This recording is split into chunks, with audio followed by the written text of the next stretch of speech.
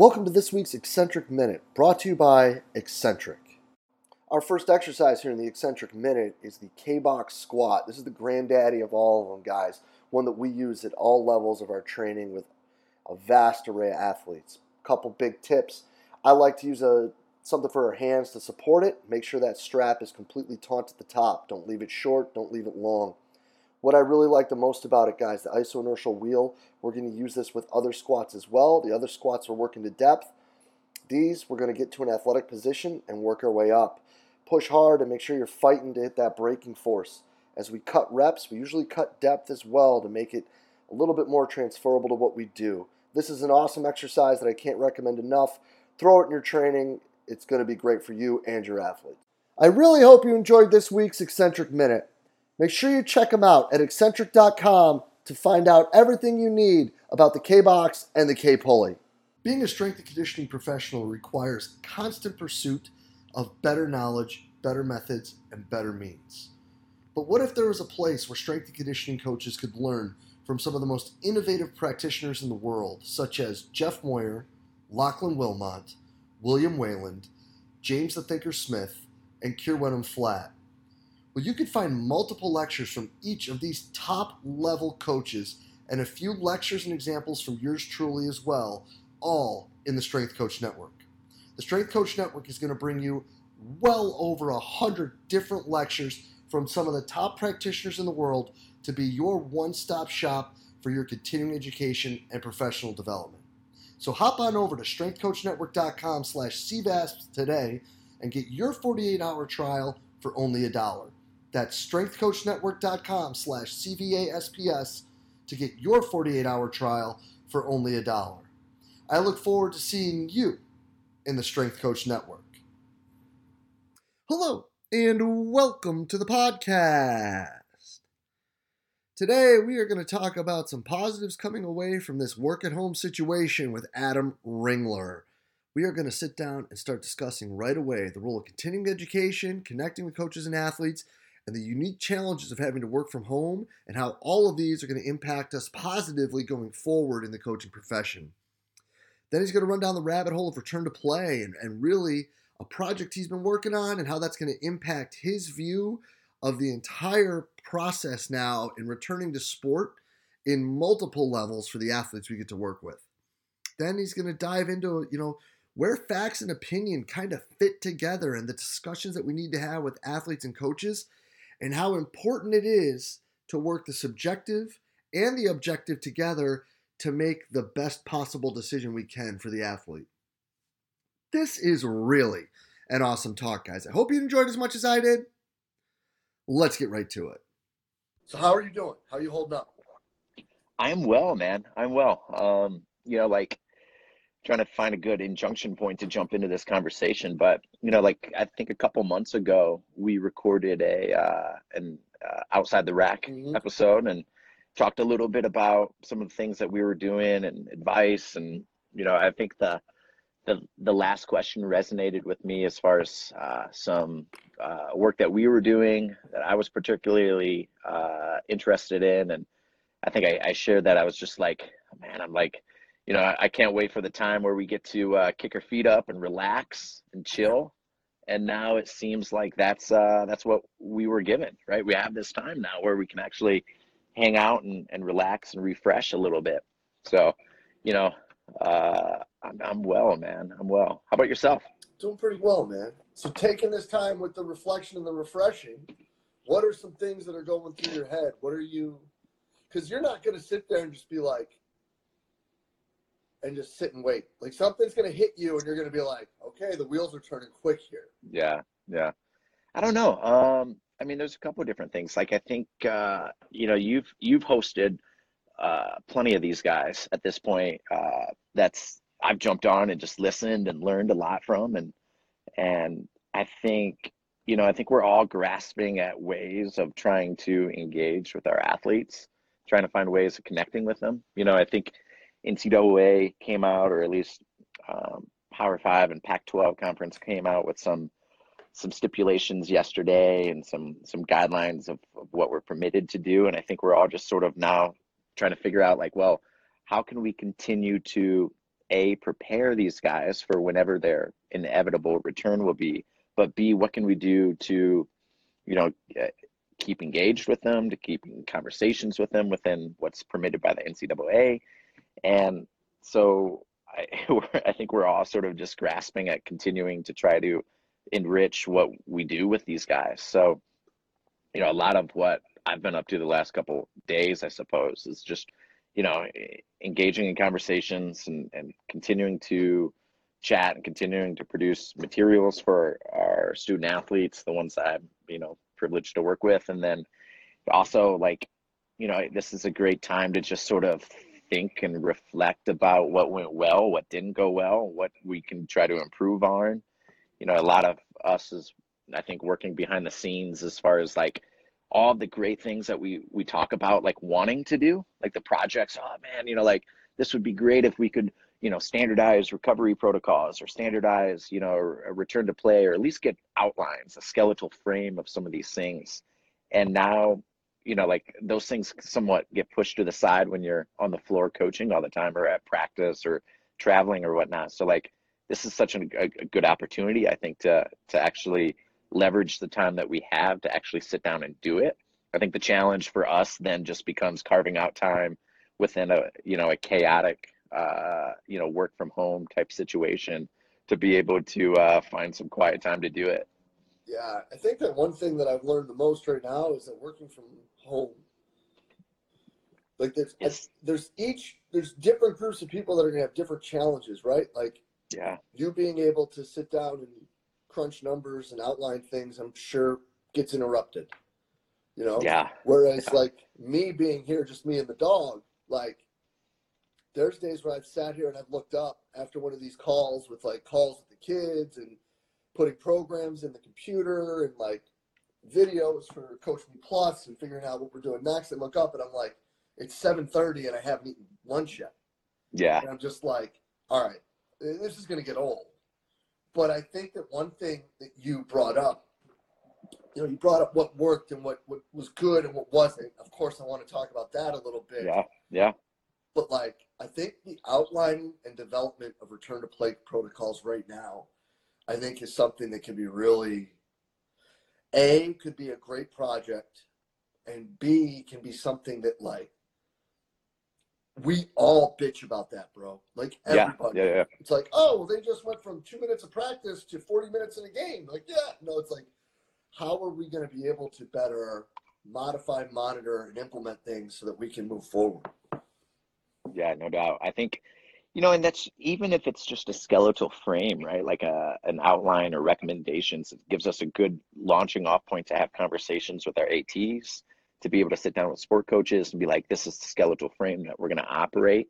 It's not going to be time based, but it's going to be criteria based, and these are the marks that we're looking for. These are both the objective and subjective markers that we want them to achieve before they progress to the next state. But then you start looking at like, from a weight room, from a sports performance standpoint, like how can we extrapolate those almost like post-surgical criteria based return to plays to hamstring strains or soft tissues or shoulder strains, rotator cuffs. And that's an exercise that you could go, up the kinetic chain and try to develop some things just to, work ahead a little bit. If we do have this time of setting this up, if, we have, tendopathies that we need to sort of, again, rehab back, like what are our protocols? And you might not need to follow that plan exactly, but at least gives you a frame to reference from, allow you enough deviations off of that plan to be able to make adjustments that's, acute and unique to each athlete. Yeah, I love that, because I think that especially developing like skeletal things, or even like,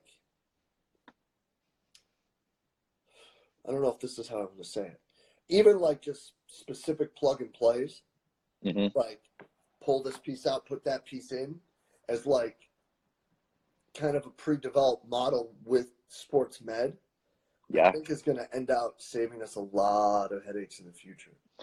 I think something too, like, so all of us are working remotely, right? So we had a conversation with one of our athletic trainers yesterday that's wanted to go back through all of the well-being questionnaires, right? And there's this anterior posterior view of like muscular soreness and things that are tight, stiffness and soreness charts, right?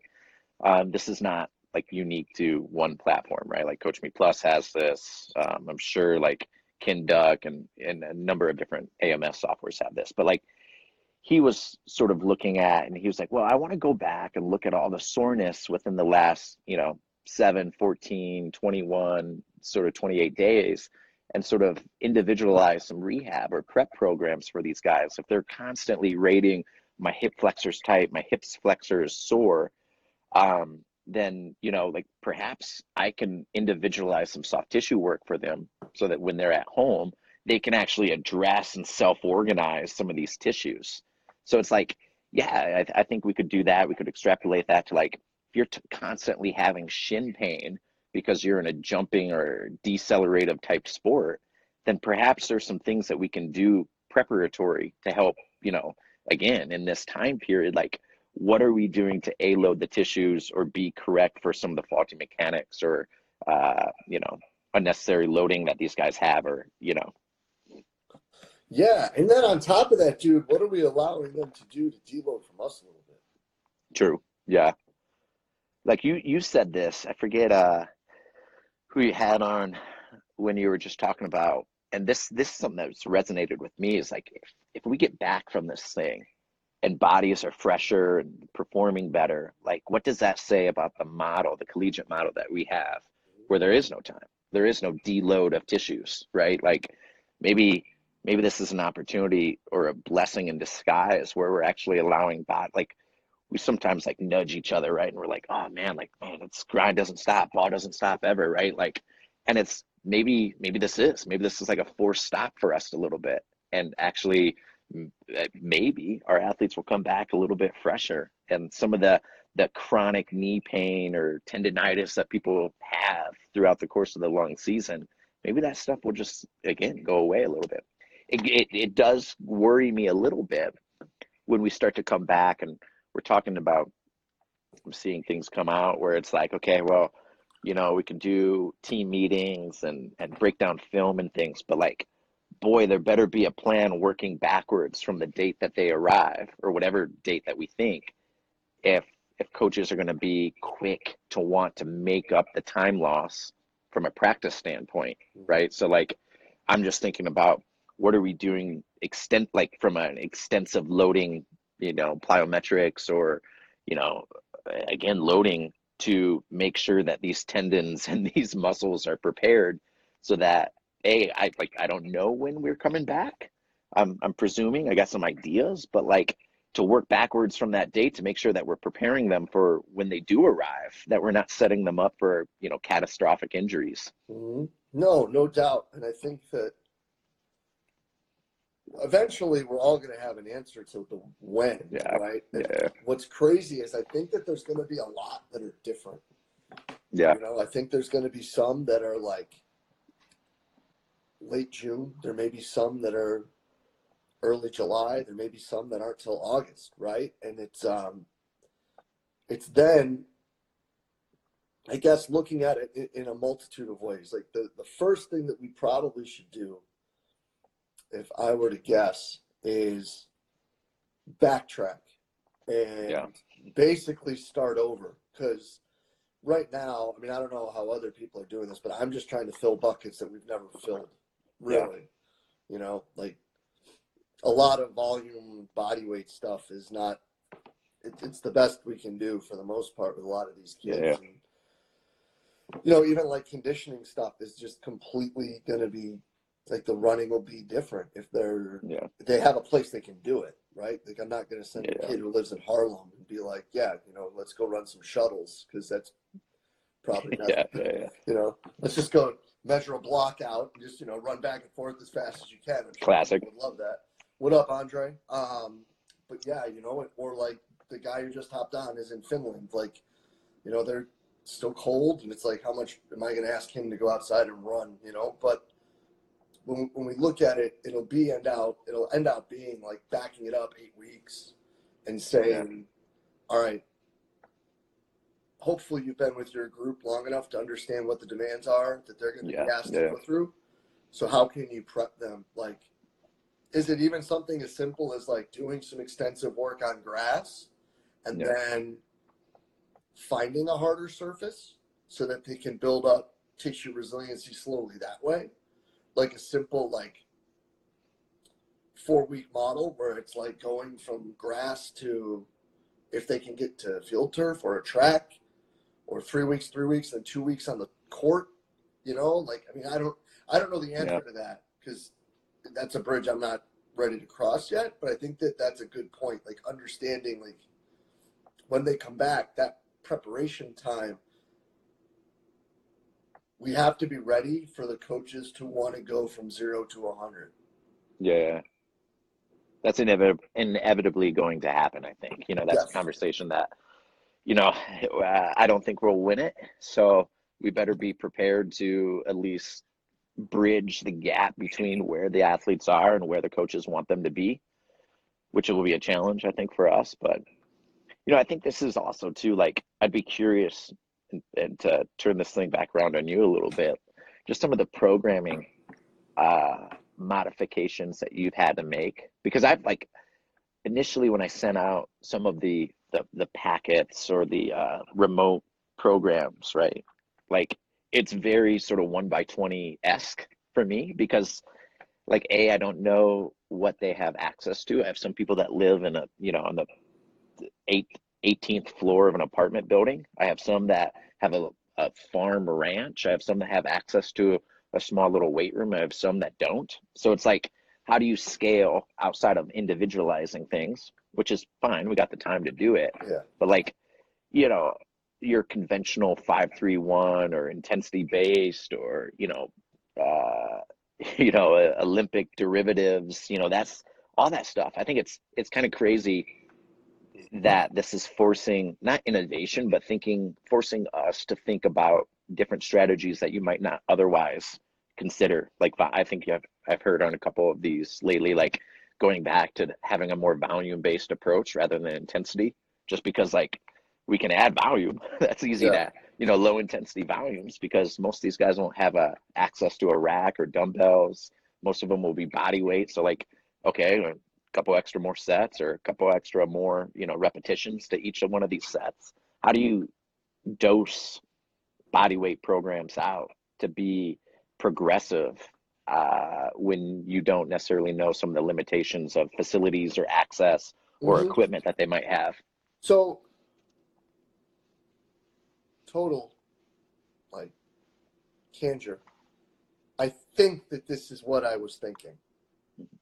I'm sure if Mark McLaughlin or Val heard me say what I'm about to say, they might smack me.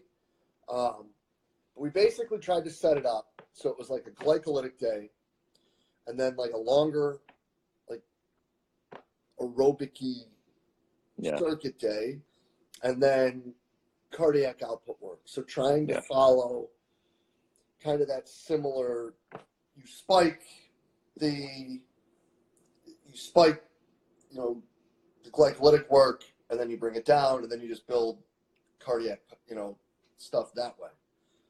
And then how I decided to spike that was like Vern Gambetta's life circuit, because instead of just adding reps or sets, you can intensify it by saying beat your time. So then that's day 1 and day 4. Day 2 is just like a body weight circuit that's just constant movement. That's like similar to it's something that we used at Indiana State, and I posted it, just like normal calisthenics. Yeah. And then the 3rd day was, again, like cardiac output work. But if you don't have a heart rate monitor, it's got to be easy conversation paced on whatever you're using. So then that evolved to trying to have conversations with all the kids. And we now have a couple of different things going on. The first was they asked for more warm-up like things to guide them. So that's why I've been putting those flows out. And of course they ask for more just ab work, like crunches and stuff. So I'll start posting those routines too. So for that program, there's now 3 different warm-ups. There's just to get yourself moving for 10 minutes, a flow, and then an ab circuit. For the running day, it's a flow and then a skip series because they're going to run.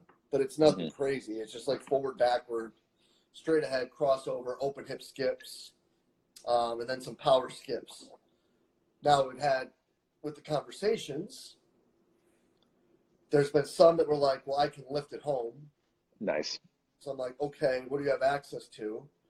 So there's some that we've added just like arm farmy upper body stuff.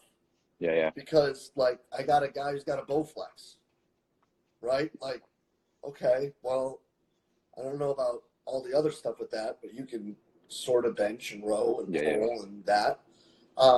There have been some people that have enough dumbbells that we can do. Mike Thompson put together like a unilateral 1x20. Nice. So we've been able to do that and make some add and subtracts into that, just some minor alterations. And then I've got some kids that are like, I just really needed to run and like not get fat.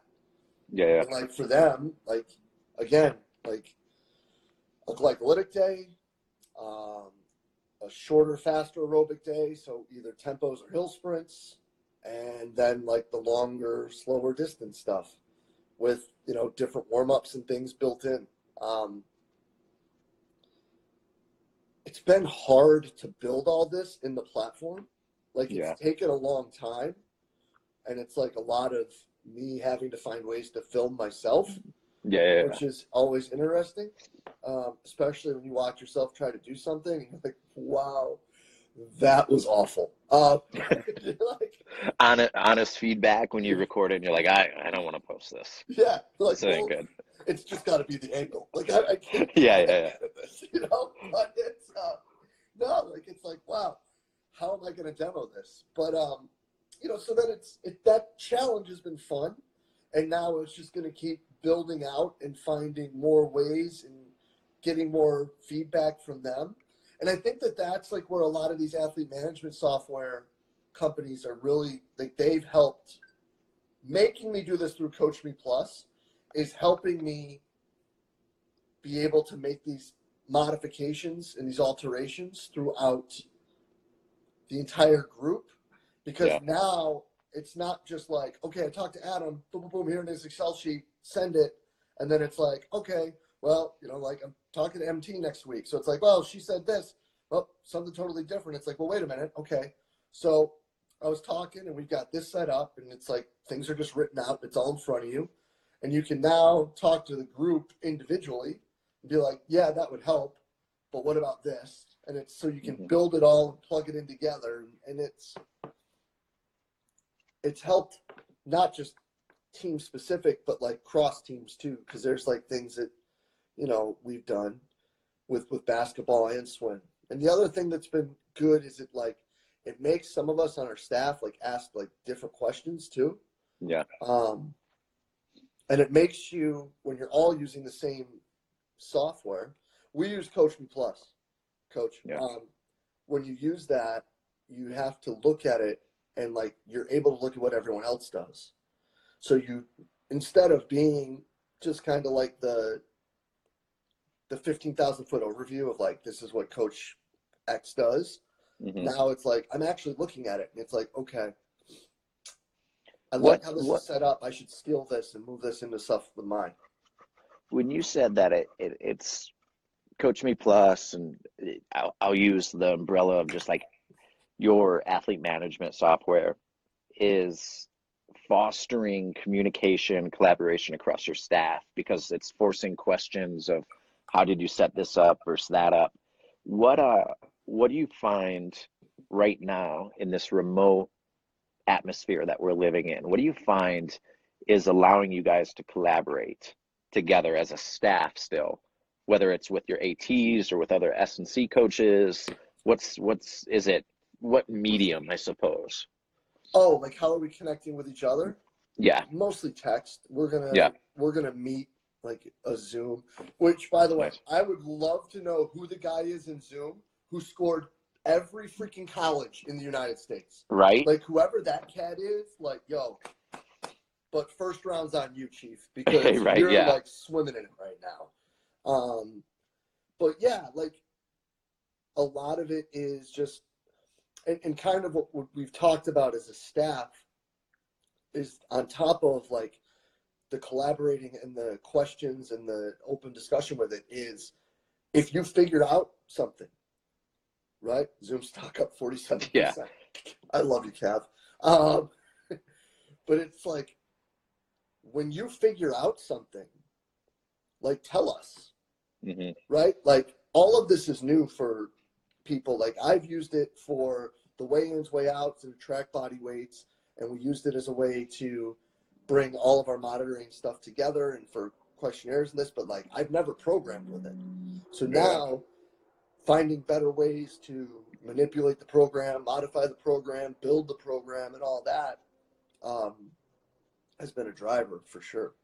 You know what's fascinating about that? And I think it just, if we were to digress a little bit from programming, so there's two books that I read recently. One is Black Box Thinking, which was recommended by another coach from Michigan State, and then uh, Upstream by Dan Heath, right? And both these guys talk about like really trying to identify bright spots in a program or in a system, and then making sure that we are communicating that across teams.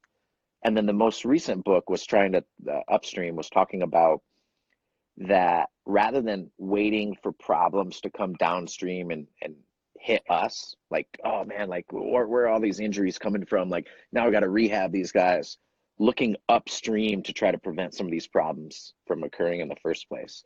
So they had a really interesting sort of system of asking, like, what errors or what failures have you made recently? And they sort of contrasted different industries in both of these books. There's a lot more parallels in these books than differences, but like what errors are in these books, and then actually communicating like problems. Like this is real familiar and common in like, I guess in the airline industry when like a real problem can have catastrophic, lives lost.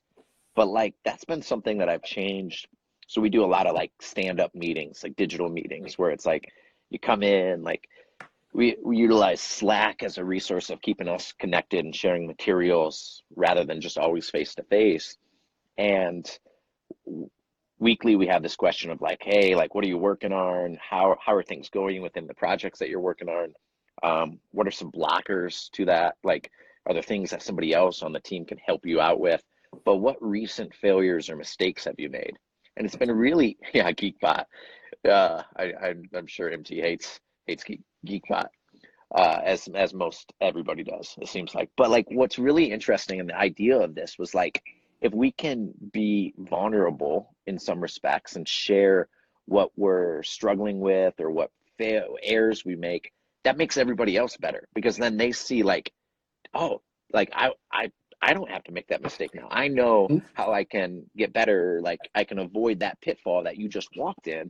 Um, and I think it's just a powerful way of like reinforcing learning, not only like championing the successes that we have, but also identifying the personal failures that we have so that we can, again, help other coaches or other people on our staff fail or, not have to repeat those failures that you've made. Mm-hmm. No doubt. I don't know where I went with that. I blacked No, out, but but yeah, because on top of that too, right? Like, not just as a preventative measure, but like you actually can find the answer too, right? Like, yeah. like maybe the problem is that you don't know the answer, and like you Yeah. keep doing like I joke with kids all the time when I'm like, that didn't look great. Like, how are you doing? It's like, oh, well, such and such hurts. Like, but you kept doing it. And they're like, Yeah. yeah. And I turn around and I walk. And I'm like, oh, wall. Yeah. Right. Well, like, eventually you got to figure out to walk through the door, right? Like, you got to let us know. So, like, maybe it's a situation where, like, you just can't see it. Yeah. Like, someone else needs to see it and point that out, No, that's a good observation for sure. So then let me ask you this, man. Where are the numbers going? What are you looking at, and what are you ripping apart right now, and how? I mean, you're probably about shoulder deep. And are you in Python still, or are you? Yeah, yeah. So uh, Python and R are probably the two. I'm probably a little bit more proficient. And look, I am an infant in both languages compared to real data scientists and and other people that's has specialized in this field. But I'll take it back a little bit in that I don't want to like necessarily be pigeoned as like, oh man, this number guy, but like I've been transparent with you and with everybody that like there's some respects that numbers are objective, and there's something that like resonates with me about knowing and having data to support what we do, right? Because I'm trying to think of like the expression that I heard, but like so often I think sometimes in sport, um, the person that's more central, they call it the hippo analogy, and I forget where. I'm going to steal this, but the highest paid person's opinion usually wins, right? The hippo in the room will end up taking charge of things, and like that's not by any means the best analogy, and that's not the best situation to be in.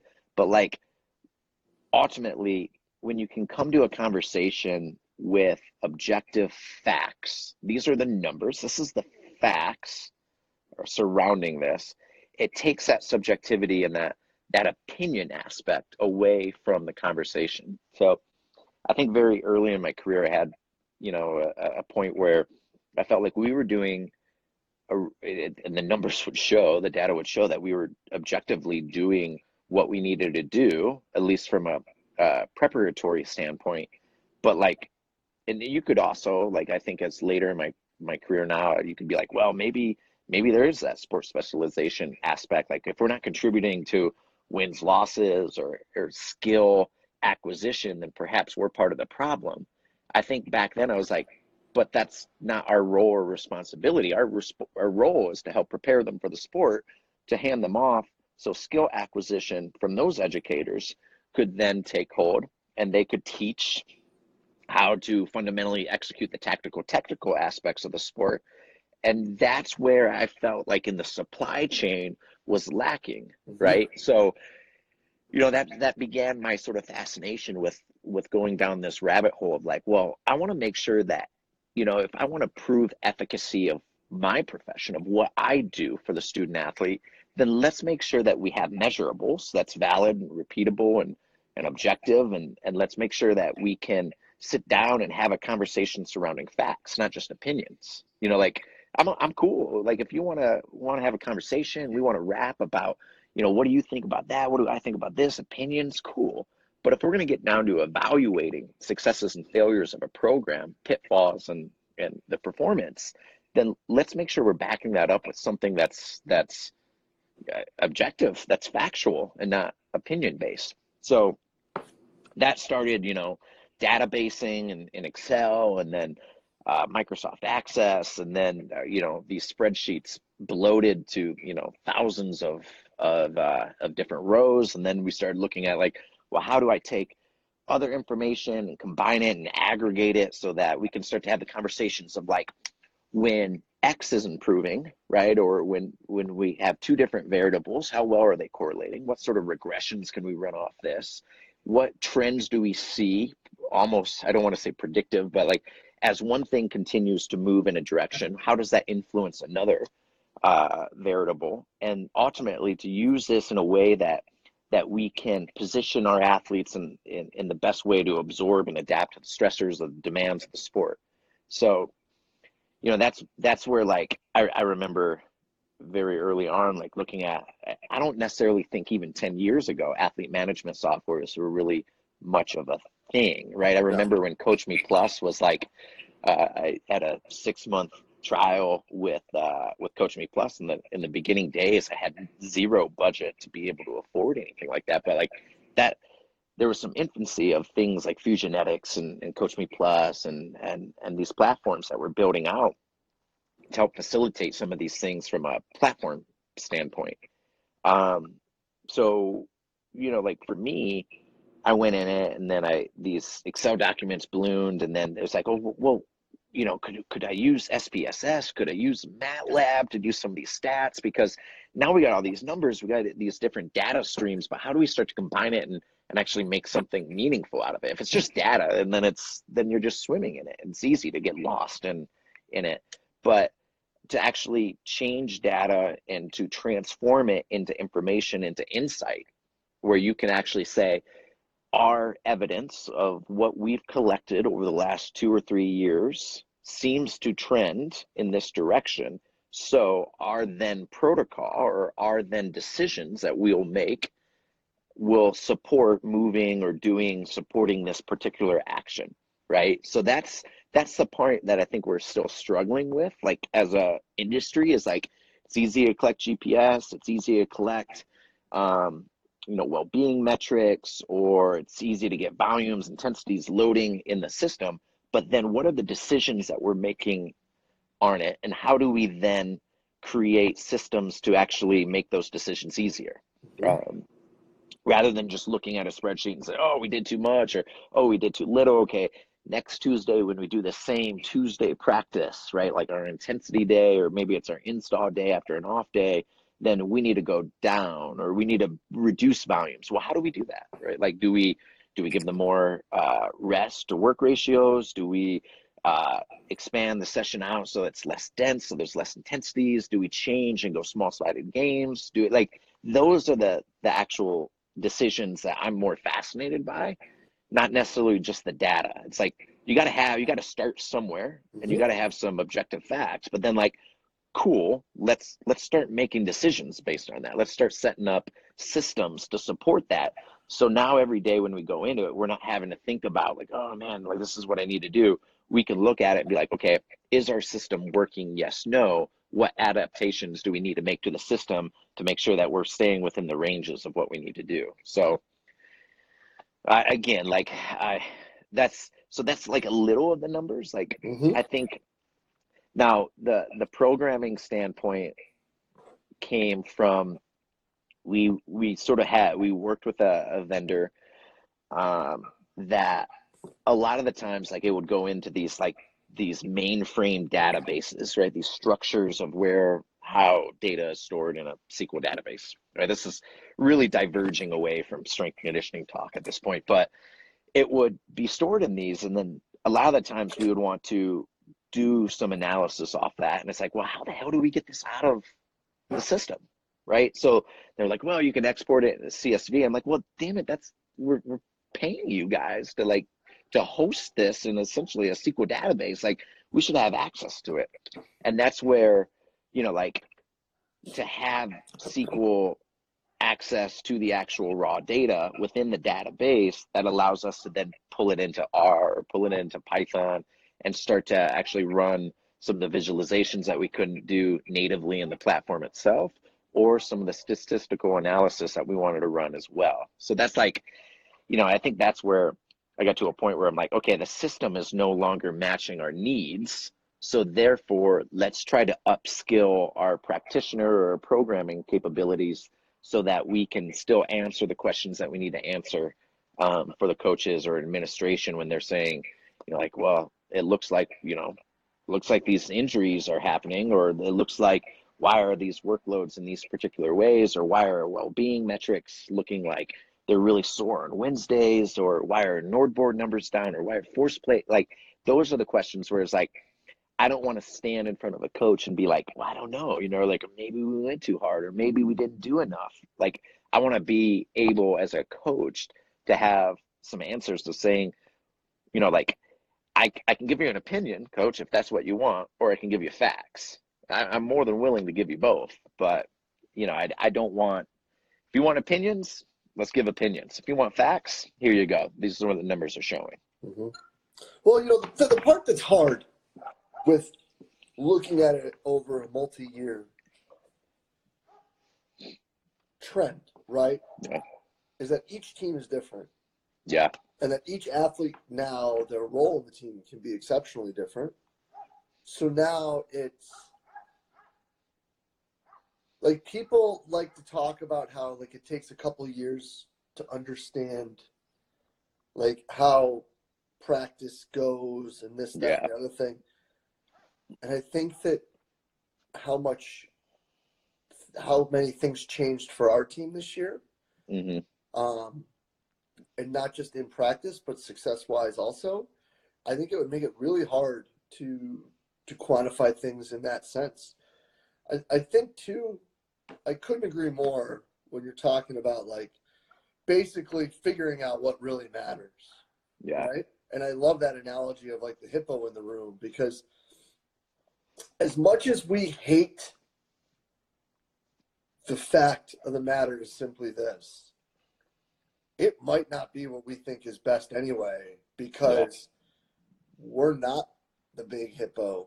Like we're not like I don't know how far down like the Jungle Book ladder we would be, uh, but like we're not we're not near the top. So like you can have ideas and you could do things that are awesome and you could have things set up that are great. But like even the numbers that you're using to validate what you're doing, if the coach doesn't care that those numbers go up, no Hmm. matter what you think is important, it doesn't really matter. So then I guess that it comes down to understanding like what your performance team is about and how you Yeah. can fit better with your sports med guy. Like there's a webinar Monday that so hopefully I can record this. So this will be it'll be like it would have been 6 weeks ago or 7 weeks ago when I post this, but there's a webinar Monday where someone was talking about force plate data and what they looked at in their studies, and it's one company is putting it on. So like my initial response to him was it's a sales pitch. Like I can tell you the good, bad, and indifferent about that, right now. Like why people like it, why people should probably be a little more worrisome of it. Yeah. Like, but if we sit there for an hour, maybe we can have a better way of understanding what we're looking at and how we can use it better. And I Yeah. was like, shit, got me. Like, Yeah. all right, I'll go. I mean, if I go, I mean, I'll open my MacBook and Yeah. I'll You're hit the right. button and I'll sit here in the same stool that I'm sitting in the rest of the day. Yeah. Yeah. But like being driven to ask better questions to find better answers, like Charlie talked about, like you got to be able to ask the questions you didn't know you had to Hmm. find the answers you didn't know you need. And I think that like you need to have numbers, yes, but you also need to understand that numbers are like N of one and date of one specific too, Very true. you know?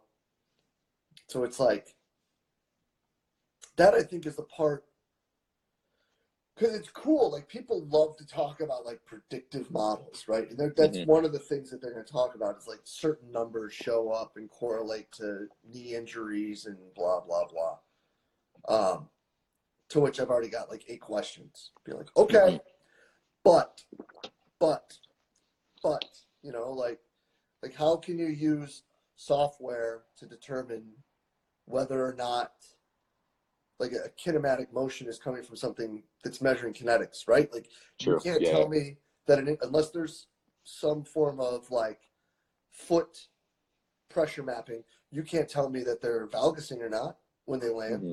or you can't really tell me what part of the foot they land on, or like you can kind of get into some stiffness stuff, but Yeah. the other thing, like how does height displacement and things of that, we're talking like my 5'10" ish point guard Yeah. and my 6'11" monster of a center, like how do limb length change into that? Like if you're telling me it's just the hypotenuse of the triangle, well, I say bullshit Yeah. because it's not a triangle. It's a 3D pyramid because your leg goes like that and it can go like that or like that. So is it going, what's the true direction of it? So I think too, like and I keep telling myself this because I'm the worst at this, bro. I'm the worst at this. like Don's Puff says, like pointing the thumb. What we want is we want to run some test and for it to be like, go do this and everything's going to be okay. Yeah. It doesn't work like that. It just doesn't happen. Like, it sucks. But you know what? You're dealing with people, man. And like, we're all weird. We're all complex different. systems. Yeah. It's not as easy as just do this and everything's going to be okay. Yeah. It's just not going to happen. And it sucks. Like, that sucks. Because you know what? There's people that are like us that are like, nope, I'm going to figure it out. And it's like, you get close, and then all of a sudden, like, there's something that happens that makes you turn around. Like Chris Tucker in Rush Hour, right? You're like, which one of y'all just kicked me? Because you don't know, like, what you're staring at anymore. Yeah. And so is it that this person's the outlier, or is it that, like, all the work I do is just bullshit and I suck? You know, and then it's like, well, I got to start over. When really you might have been right, or you might have found the answer, or the answer is, it could be either of them. Yeah. Yeah. So there's a couple things that bridge off top of that. So in that Upstream book, they talk about that if you are only driven by numbers, if your incentive is to improve a number, right, what they've found historically is that becomes a big driver force, right? So like if I'm going to be incentivized by making sure that our peak power is up or our Nordboard numbers are up, then I'm going to be doing things to try to influence just solely that, right? At the expense potentially of the quality aspect of it, right? So holding that thought aside and then combining that with essentially like thinking about that, it just makes me think that, like, I'm trying to think of where I'm losing my train of thought here, because there's like two books that I've read in the past. But like, Astro Ball. So that's another great one where they went and there was like their data analytics team was like, no, there's a better way. Like, forget what your scouts are saying and follow the numbers, right? And then these old school scouts on the other side was like, oh man, this is a utility guy. Like, he has all the tools to be successful. And so what the Houston Astros did before stealing signs and blatantly cheating is that they said, look, this analytics team, they actually have some power to it, right? This is let's use some of the qualities that make them successful, but let's not discount what the scouts have done, and they've trained their eye over the 30 years of being a professional scout. Let's marry the two and actually combine the subjective and the objective together into an algorithm that allows us to take the best of both of these. So that's where, when you're like, yeah, man, like we all want this like way of saying like, well, the computer is telling us X, so we got to do Y. Like, we must do Y. That's this false like security that we have where we can be like, well, it wasn't our fault. The computer told us to do this. They told us the protocol. We just followed the FIFA 11 and they said that, or whatever it might be, right?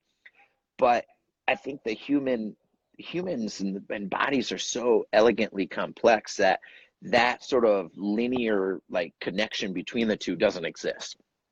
So then it makes me start to think of like, we as a coach, as a practitioner, I don't think will ever be replaced by a computer or by an algorithm or by, a system that's going to tell us what to do. Because ultimately we still have to I look at us, we're like the scouts. There's computers that might be more like the data analytics team. And it's like, we still need to combine this in some rational way of saying like, man, okay, when they jump on the force plate, their peak power is this, or their RSI is this, or when they're doing their eccentric braking, it looks like this. And then when we do the motion capture, or if you want to do FMS, or you're using Fusionetics, or you're using some type of system that's looking at sort of the qualities of their movement patterns, you're like, oh, that looks off. Okay, now I got those two ideas that I'm holding. And then when I watch them squat, okay, that's, their femur length's about as long as my entire body. Okay, cool. And now at some way we need to start to formulate all of these ideas in our head of saying like, yeah, it's not like we can't just expect that the FMS tells us to do this, or that or this motion capture system or Dari tells us to do that, or the force plate says their peak power is down or their Sparta is down. So, we need to improve their load, explode, or drive or what. Like, it's just way too elegantly complex, which is fascinating, which is also great job security, I think, for us, because you can't replace us with a computer system that just says, well, instead of hiring Jay, like we just bought this $20,000 computer software that just tells us how to predictively train. But like, yeah, I think it's a false insurance security policy to think that we can just, well, this is what their Dari vulnerability score is. I'll probably be sued. But like, no, like I just ultimately think it's a fallacy to believe that we can just keep things so predictively, I guess derived, that it would ever remove a coach from saying that doesn't look right, or these are my opinions, despite the numbers. I think it has to be a combination, like Astroball. It needs to be a combination of what we see as a practitioner, or a team of practitioners, and then also what the numbers say to say, okay, cool. But ultimately, who owns that final decision before we pull the trigger and say, yes, no? This is something like I really began fascinated with this, like as I started down this rabbit hole of numbers and analytics and sports science. Is like Dave Tenney used to say, like, well, who ultimately makes the final decision? Like, who owns that decision? Like, and how do we come to that decision-making process? So if it is like, like a team of teams where it's like, look, man, I don't care about who makes that decision, but like ultimately as a team, like if we're focused on winning, we're focused on improving athletes, like that's fine. Like, I just want to win. Like I've watched many like Charlie webinars. It's like, hey man, it's not about ultimately who gets the credit. It's about winning and positioning these guys in a way of winning. And it's like, then to contrast that with like Dave's, is like, well, if we're going to be judged or evaluated on the decisions that we make as practitioners, then who ultimately gets to say, no, like, we're not going to do that, we're going to do this? Or, is it a team approach? Is it a boardroom approach? But somebody ultimately is going to sit at the head of the boardroom, or unless it's a majority vote, like I, nay, like, okay, cool. Like, I'm fine with that too. But I think we need to have a conversation surrounding the way that we integrate the objective and the subjective, and then ultimately the decision-making capabilities around, or otherwise it's like, it might be 9 rogue actors that are just all making decisions with no team collaborative approach to how those decisions, positively affect each other through synergy, or negatively affect each other through accumulation of too much workloads or contrasting biological factors. I think the person in the performance realm, and people probably get pissed when I say this, that needs to be the one that makes that final decision, is the sports medicine person, like, because here's the thing, dude, like, above and beyond all of it, right? Like, especially right now when some people have time. I'm still drowning in my kitchen with work, but like, at the end of the day, mistakes and issues come back on them, and they've got to handle it at the end. So like, if you need to pull back on some things and make some changes so that this person doesn't have to deal with X, Y, or Z for the next 6 or 8 weeks, and then the kid's more able to play or practice or whatever, I think that's the right way to do it. Now, I know there's people that are like, they're too conservative, they're this, they're that, they're the other. That's fine. Well, you have to be able, one, to express what your opinion is, and B, show why you have that opinion, right? Like, there's 3 types of lies, right? There's white lies, there's lies and statistics. Like, we can sit here and throw numbers and talk about things, but like, at the end of the day, like, the health and well-being is always going to be number one. Yeah. And I'm definitely like the performance guy, right? I mean, like, damn, Dr. Yes is, through and through, but it's at the same time, dude, like, if you can't sit down and talk with sports med prac and literally take a step back and listen and be like, all right, I'm diverging to this, then I don't know what to tell you. Sounds like the little ones are ready to go outside and play, man. They have invaded the patio space. Nah, dude. Well, listen, but man, these guys, this has been a rad hour. No.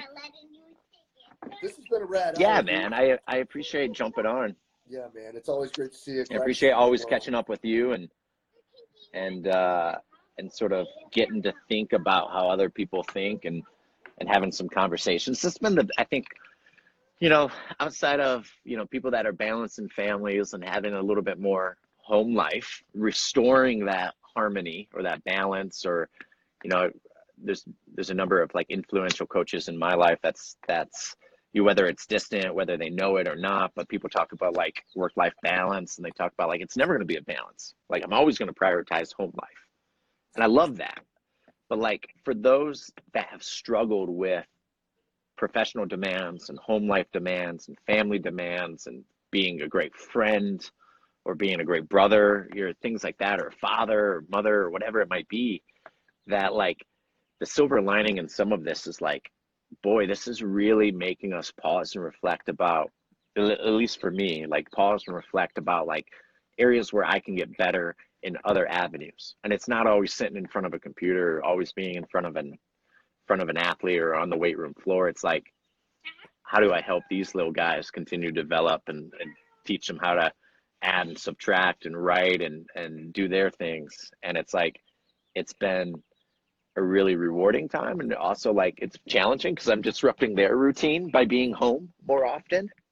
I found I'm probably more disruptive, but it also makes me pause and reflect about like, man, like I just remember like I said like, oh, I'm really struggling to disconnect, and like this is a forced disconnection, and then I'm also trying to balance, like, as I think you are a prime example of, like, always wanting to try to get better and wanting to improve and work ahead and do things that will position us to be, I don't know, successful or better off. And it's like, maybe I'm my own worst enemy. Like maybe I need what will help me be better is to disconnect and really reconnect with other people around me, like you.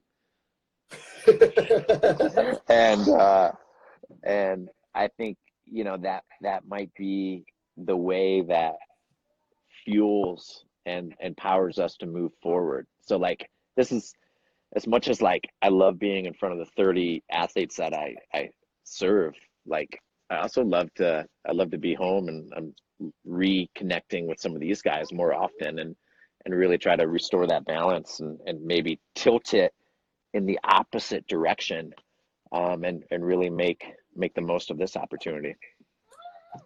Go do it, brother. Great to see you.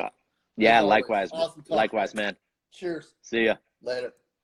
And a huge thanks to Adam Ringler for spending the time with us today. Guys, open, honest, candid sharing. And I never talk to Adam and don't walk away without saying, wow, and asking myself questions about things that we're doing and ways we can be better. And this talk was no different. Adam, I can't thank you enough for all you've done to support us and support the entire profession of strength and conditioning to help us all become better. Your open, honest, and candid sharing are so appreciated, my man. Thank you so much. Keep up the great work down there in Boulder. We truly appreciate it. And as always, guys, if you did enjoy the talk, please share it to the social media outlet of your choice, Facebook, Twitter, Instagram, whatever it may be. As always, we're just trying to get the best information out there to all the great coaches that we can. And as always, guys, thank you for everything you do for us here at Central Virginia Sport Performance. We will be back next week with another awesome guest. We will see you then.